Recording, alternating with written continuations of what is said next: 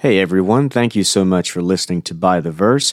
We are actually going to take a brief intermission from the book of Judges, and I'm going to insert a sermon I preached recently at our church on John chapter 13.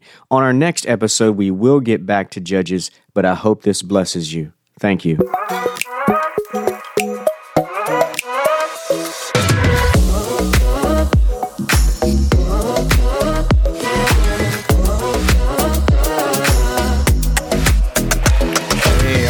Hello, everybody. Well, I need to give you a disclaimer. In just a moment, I am going to preach from the New Testament.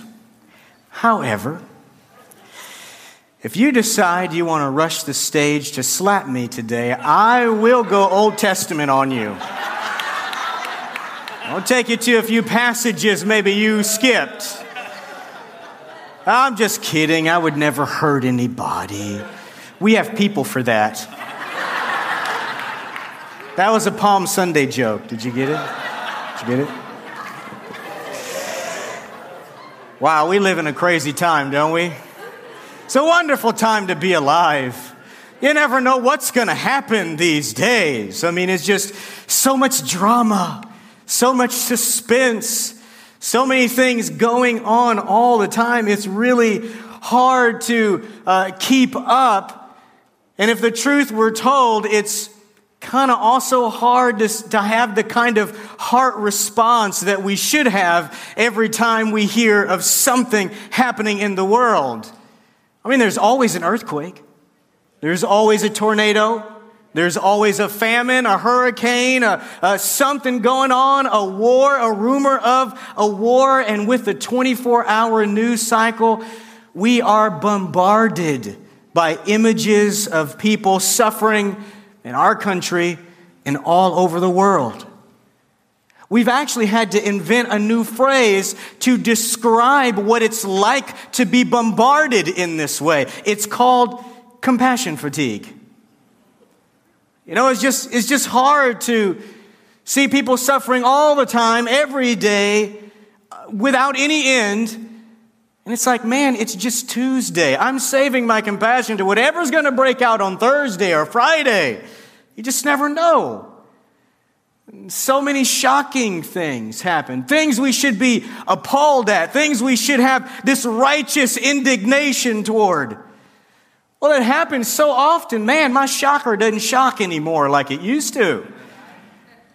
Like I feel like I need a few years of rest so that I can get buzzed again, with whatever's going on in the world. But that is what happens when things become normal. That is what happens when you are surrounded by these things. It's just the human condition that we get used to it. It just becomes normal to us. And the same is true spiritually. Jesus and the disciples were together for 3.5 years, and the disciples saw the Lord Jesus do some amazing things. I mean, they saw him perform all kinds of miracles and cast demons out and do incredible things, and they heard him say some incredible things.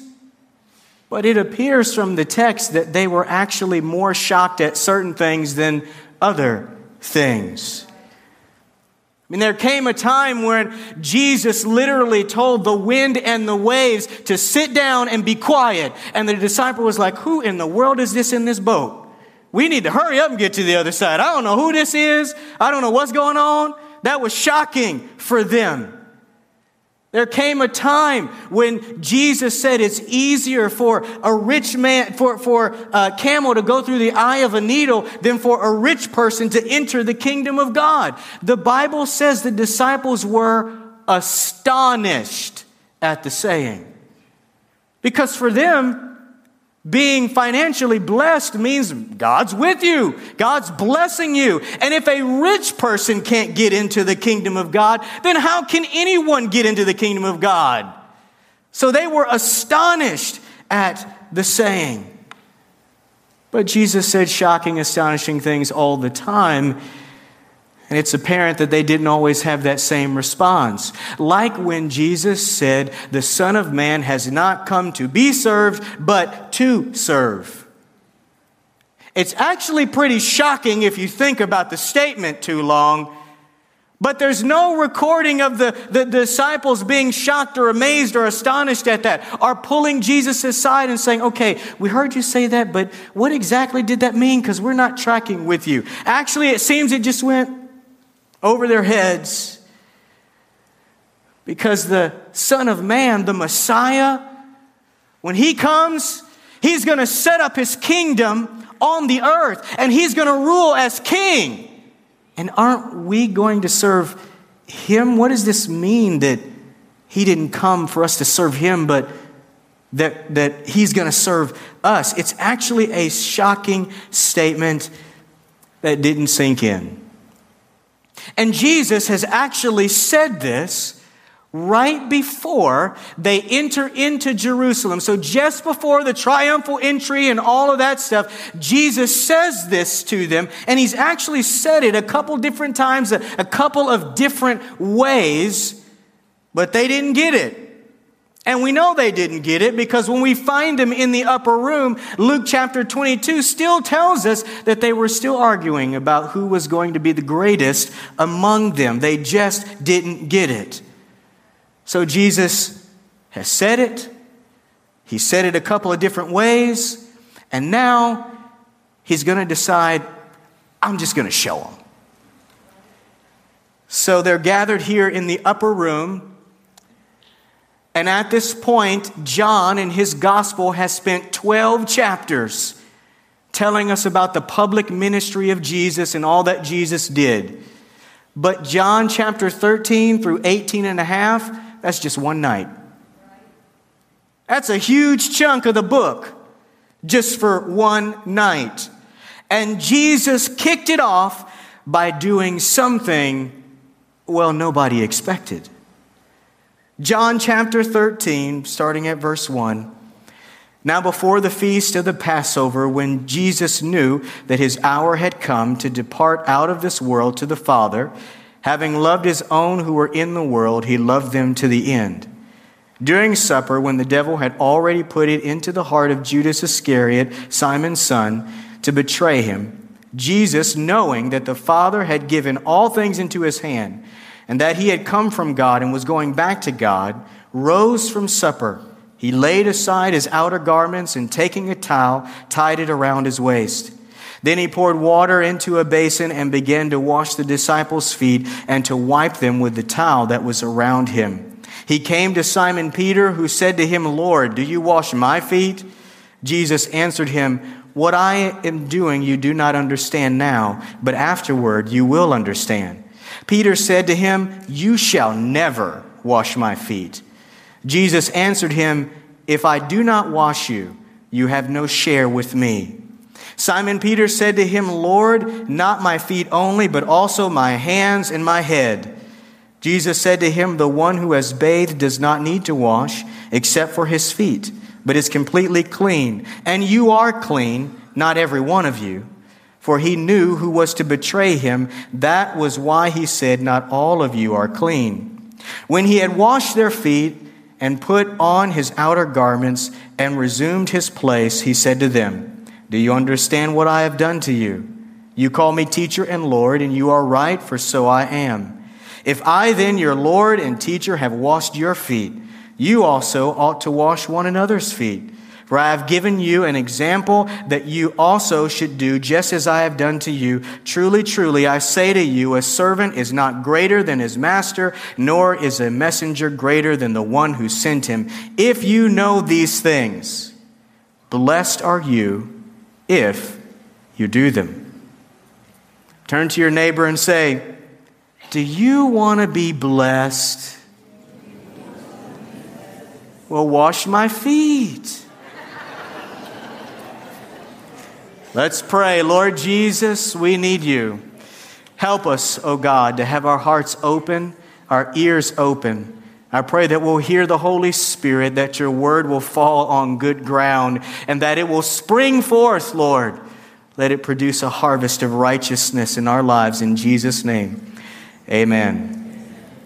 So many times before, I've told you when you're reading a Bible passage, if the author repeats certain words or certain phrases, those are like flashing lights to you. He's saying, pay attention, okay? So here in just the first 3 verses, John has told us that there are 4 things that Jesus knew. He doesn't start the story by telling us what Jesus did. He starts the story by telling us what Jesus knew. Because what you know will influence what you do.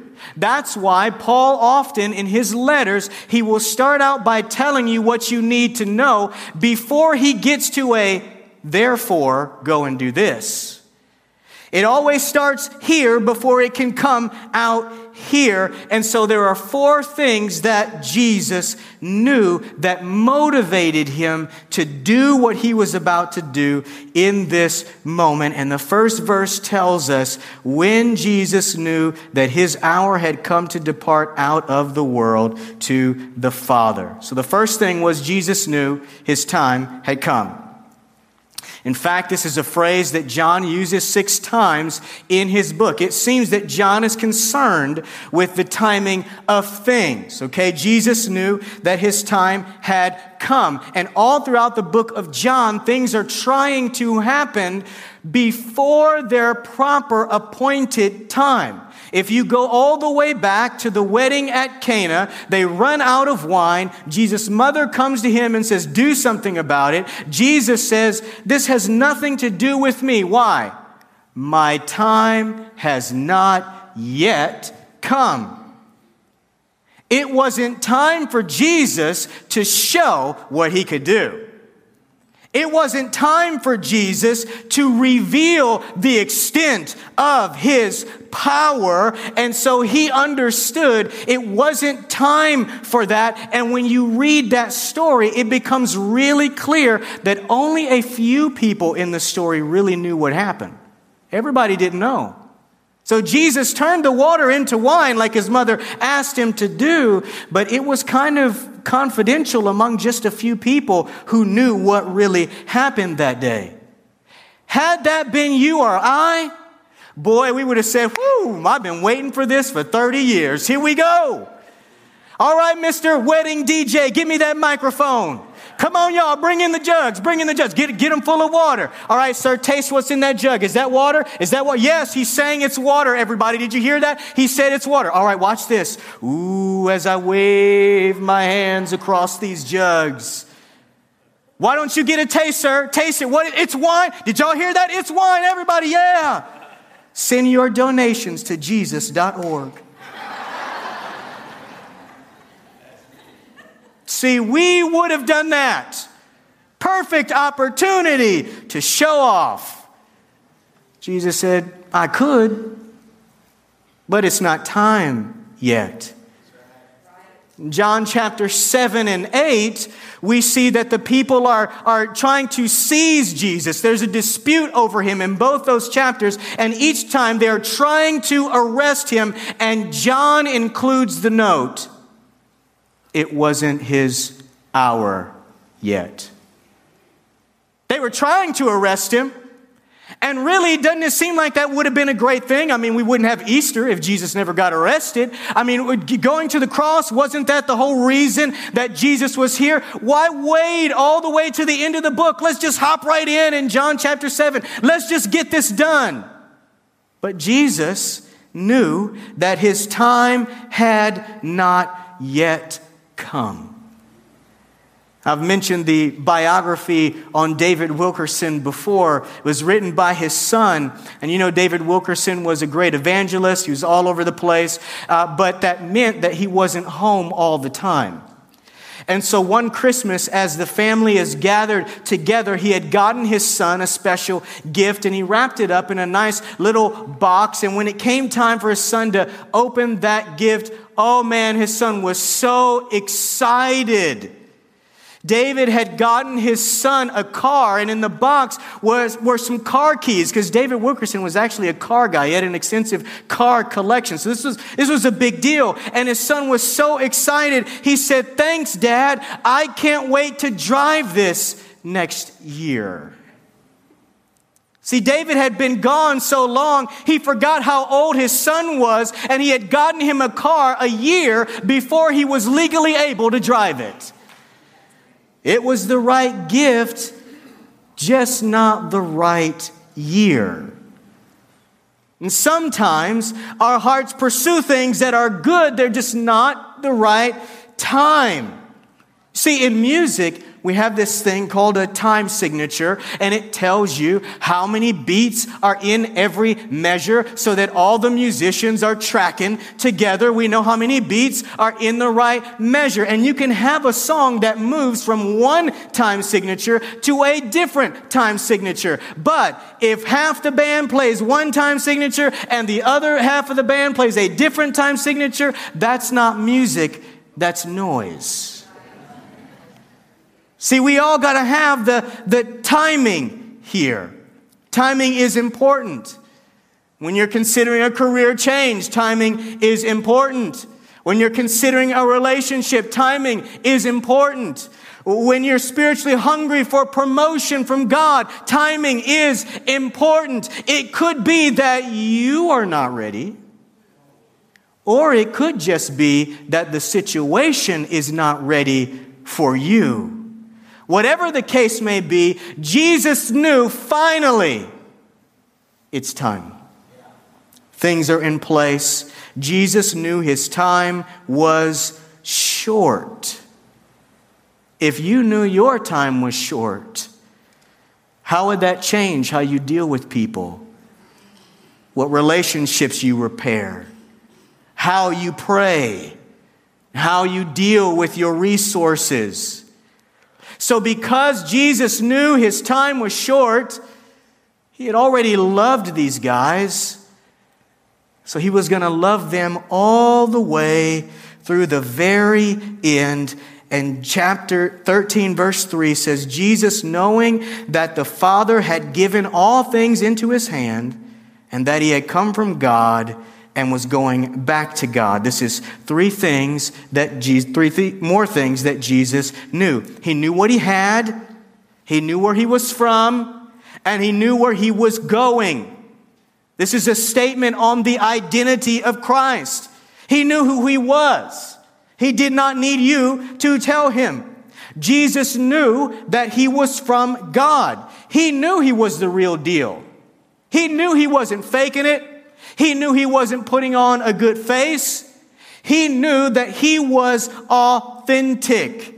And that's why he didn't need anybody to pat him on the back when he healed somebody. Ooh, that was a good healing. Good job. Man, you're doing a great job. No, the only voice spoken over him that mattered was the one that came from heaven that said, "That's my son, listen to him. I'm well pleased with him."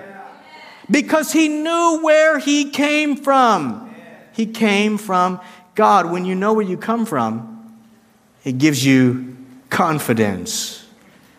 Jesus came from God. And guess what, church? If you are a believer, so do you. You are not of this world. You're just in the world. You come from God. You are born of God. You are a child of God. You are a co-heir with Christ. He's taken you out of the kingdom of darkness and put you into the kingdom of light. That should give you confidence, friend. You're the real deal. You're authentic. You have an identity. And it is from God. In fact, Paul wrote a whole book about it called Ephesians. Because we need to know who we are, where we're from. People who are from a stable, healthy household tend to be more confident than people who don't. Right. That's just the way that it is. So Jesus knew who he was, but he also knew where he was going. He knew where his life was headed, not just to the cross. I mean, he knew that, but he knew beyond the cross, his life was headed back to God. And just like Jesus knew where he was going, well, so do you if you're a believer.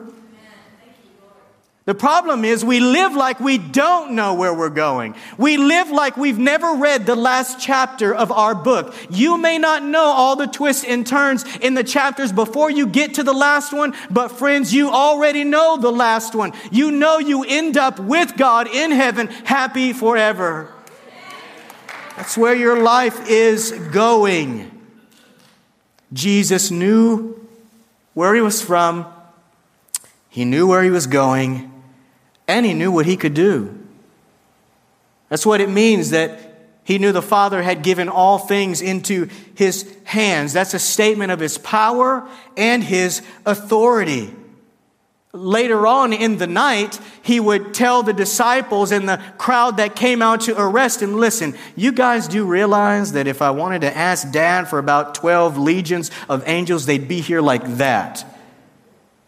You do realize I can do whatever I want to do. You realize that, right?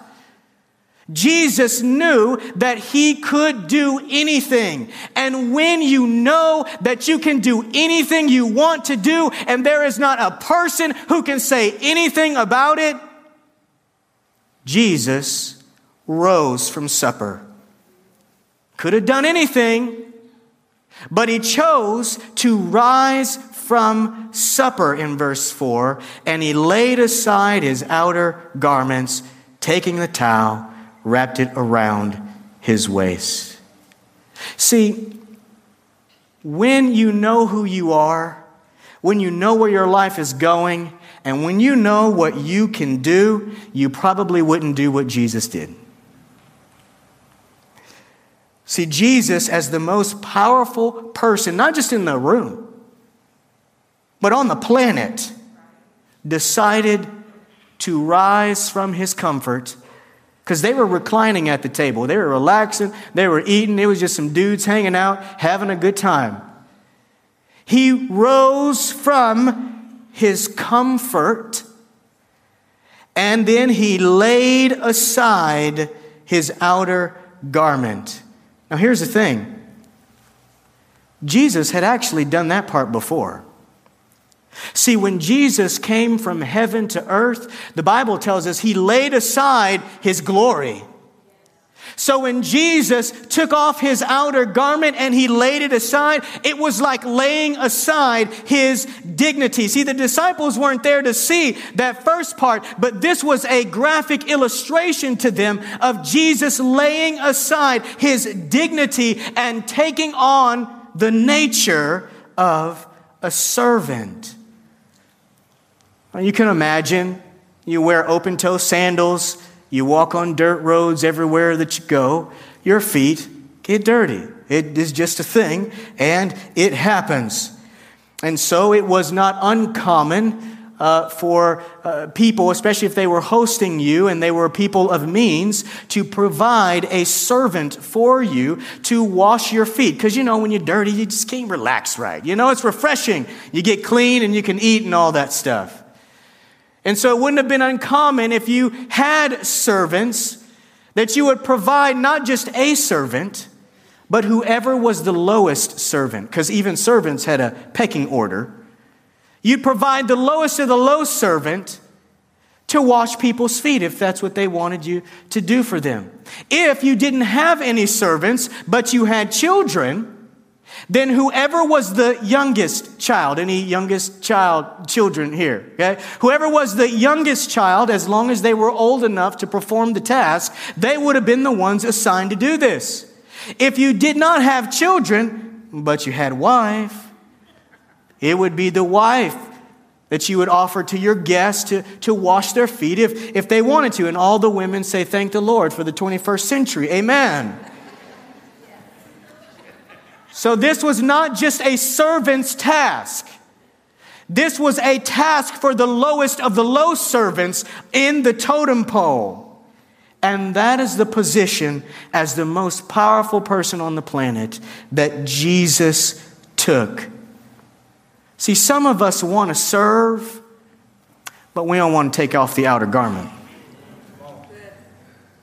Oh, we want to serve, but we want to serve how we want to serve, where we can still keep our jacket on. Because if I have to serve like that, well, I can't wear this for that. I got to take this off in order to do that. See, sometimes God has called us to serve in ways that maybe beneath our talent, maybe beneath our ability, and yet Jesus laid that aside. What is it that you need to lay aside so that you can serve how God has called you to serve?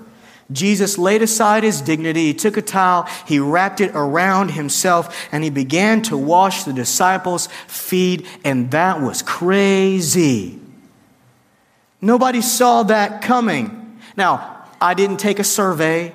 I don't know how to measure this, but it's just my sense of things that here in America, foot washing services maybe are not as common as they used to be.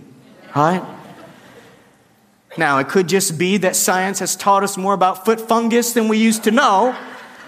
And maybe that's it.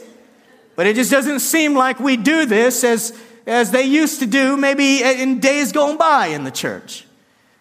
I remember when I was dorm pastor at Sagu, we used to take our RAs, our student leaders, on a retreat every August.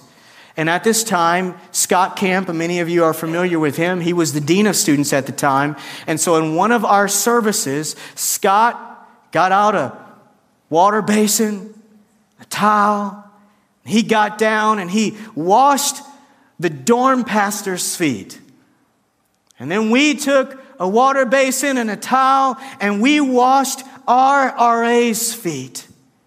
And can I just tell you that that was one of the most awkward moments ever. It was awkward.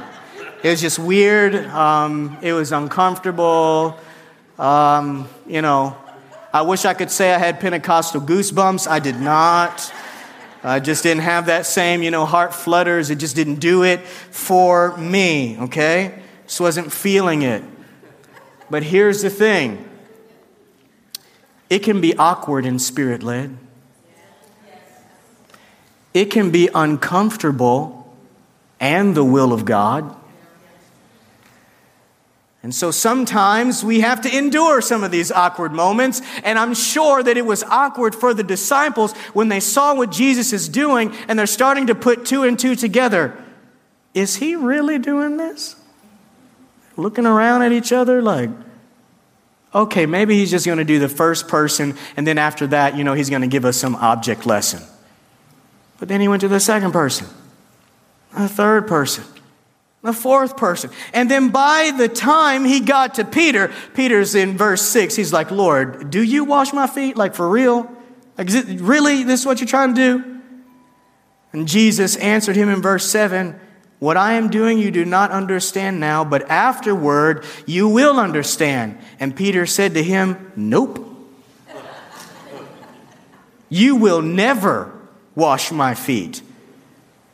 And Jesus answered him, if I do not wash you, you have no share with me. Now I know Peter gets a bad rap all the time, but I kind of identify with what he's saying here because what he's actually doing is like this reverse humility thing where it probably feels to him like humility, but really it's something quite different. Remember John the Baptist said, there's one who's coming whose sandals I'm not worthy to untie. That's probably an allusion to foot washing. John the Baptist is saying, listen, Jesus is so great. I'm not even worthy to take the position of the lowest of the low to wash his feet. Well, Peter basically here is saying, Lord, you're so high, I can't let you do this for me.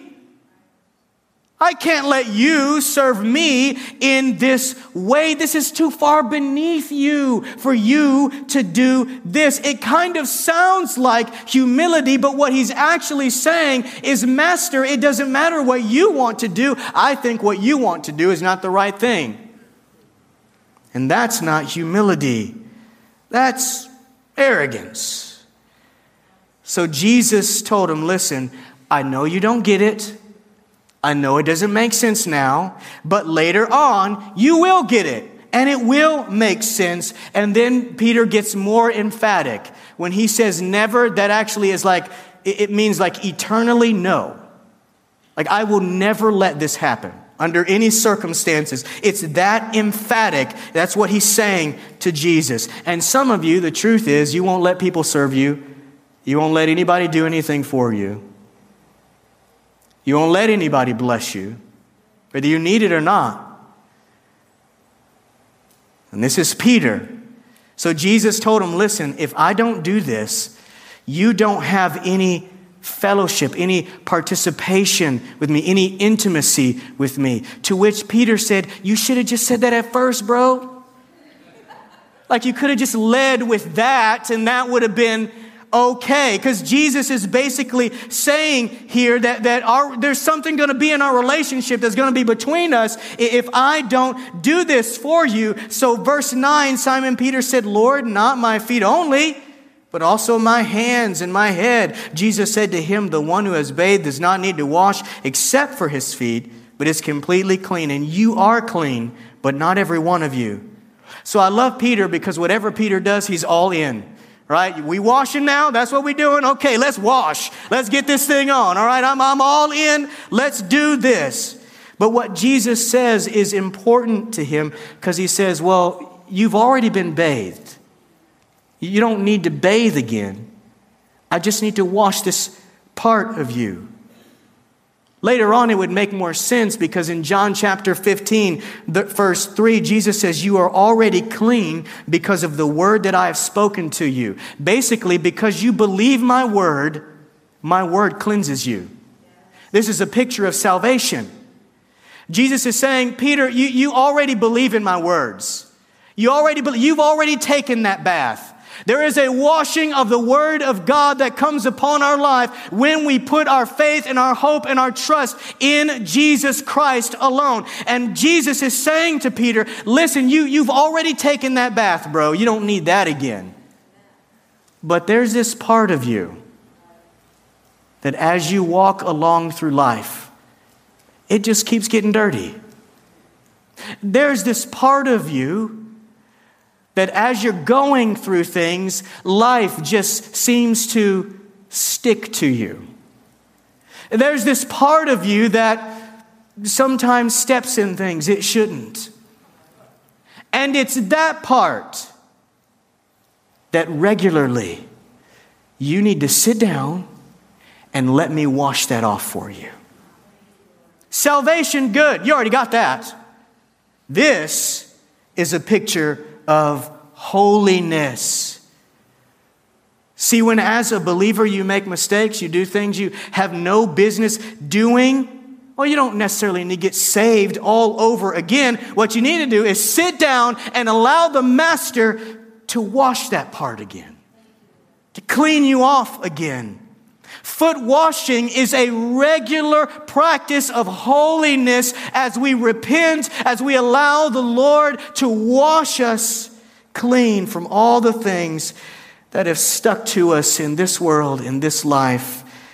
It's not about salvation. It's just about holiness, and holiness is an intimacy thing. That's why he says, if you don't let me do this, you don't have a share with me. You can't participate with me. There's going to be a problem with our intimacy if you don't let me on a regular basis wash that part of you that just keeps getting dirty all the time. You got to come sit in my presence and let me wash you all over again. It's not a salvation thing. It's a holiness thing. And so Jesus did this for them. And then verse 12 tells us, when he had washed their feet and put on his outer garment and resumed his place, he said to them, do you understand what I have done to you? You call me teacher and Lord, and you are right, for so I am.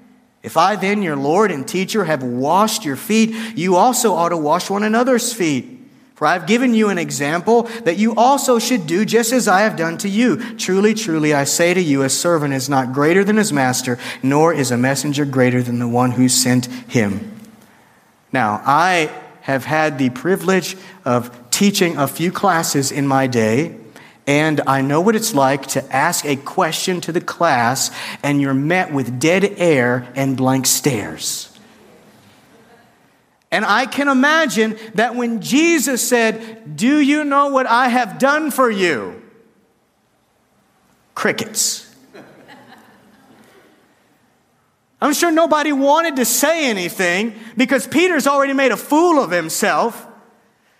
Luke tells us they had already earlier been arguing about who was the greatest, so they're probably feeling a little bit rebuked. Nobody wants to say anything at that moment. But Jesus told them, "Listen, I'm being an example to you right now.